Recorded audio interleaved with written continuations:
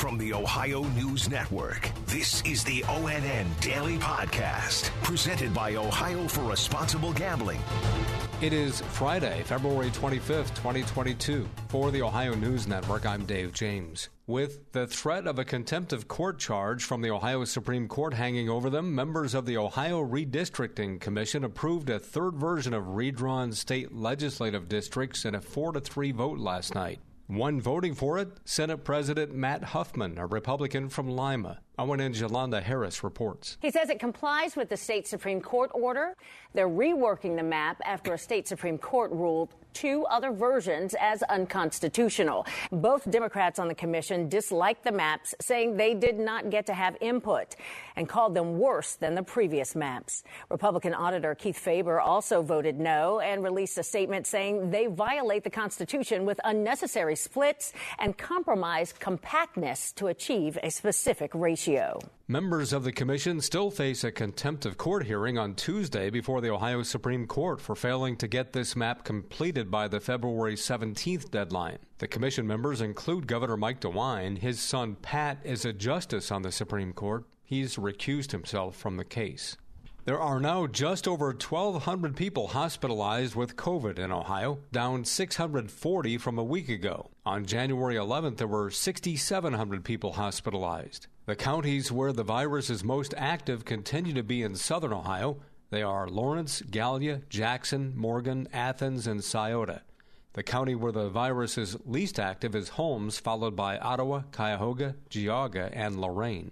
Federal authorities say a strain of highly pathogenic avian influenza has been detected in Michigan in a non-commercial backyard flock of birds in Kalamazoo County. Samples from the flock were confirmed by the U.S. Department of Agriculture. State officials in Michigan have quarantined the Kalamazoo County site, and the Ag Department says birds of that property will be, quote, depopulated to prevent the spread of disease, unquote. Bird flu has also been detected at commercial turkey farms in southern Indiana, in a flock of commercial broiler chickens in Kentucky, and in more birds in the states of Delaware, Virginia, New York, and Maine. The virus is potentially deadly to commercial poultry.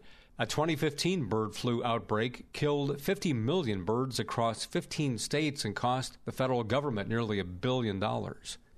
Russia's invasion of Ukraine is hitting the Cleveland area hard. Amani Abraham reports.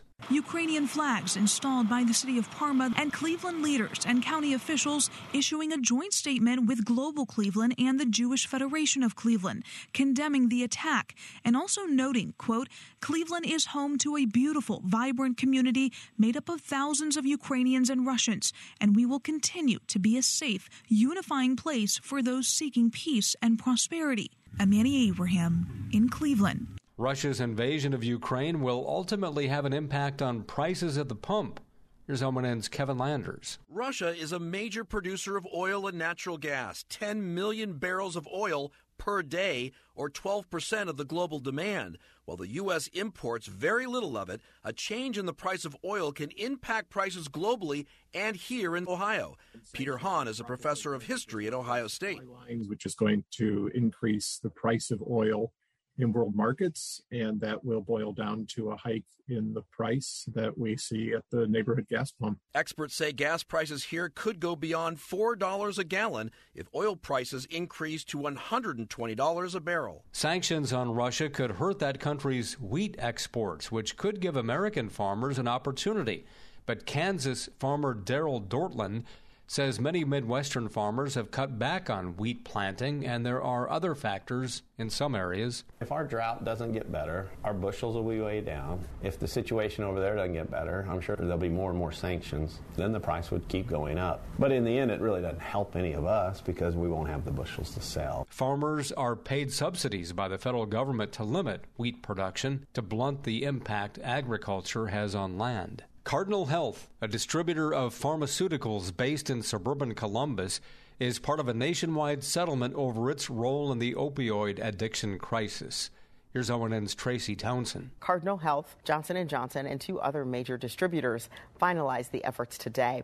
A combined $26 billion will be used in communities to reverse the effects of the crisis, including parts of rural America. All four drug makers announced the settlement plan last year.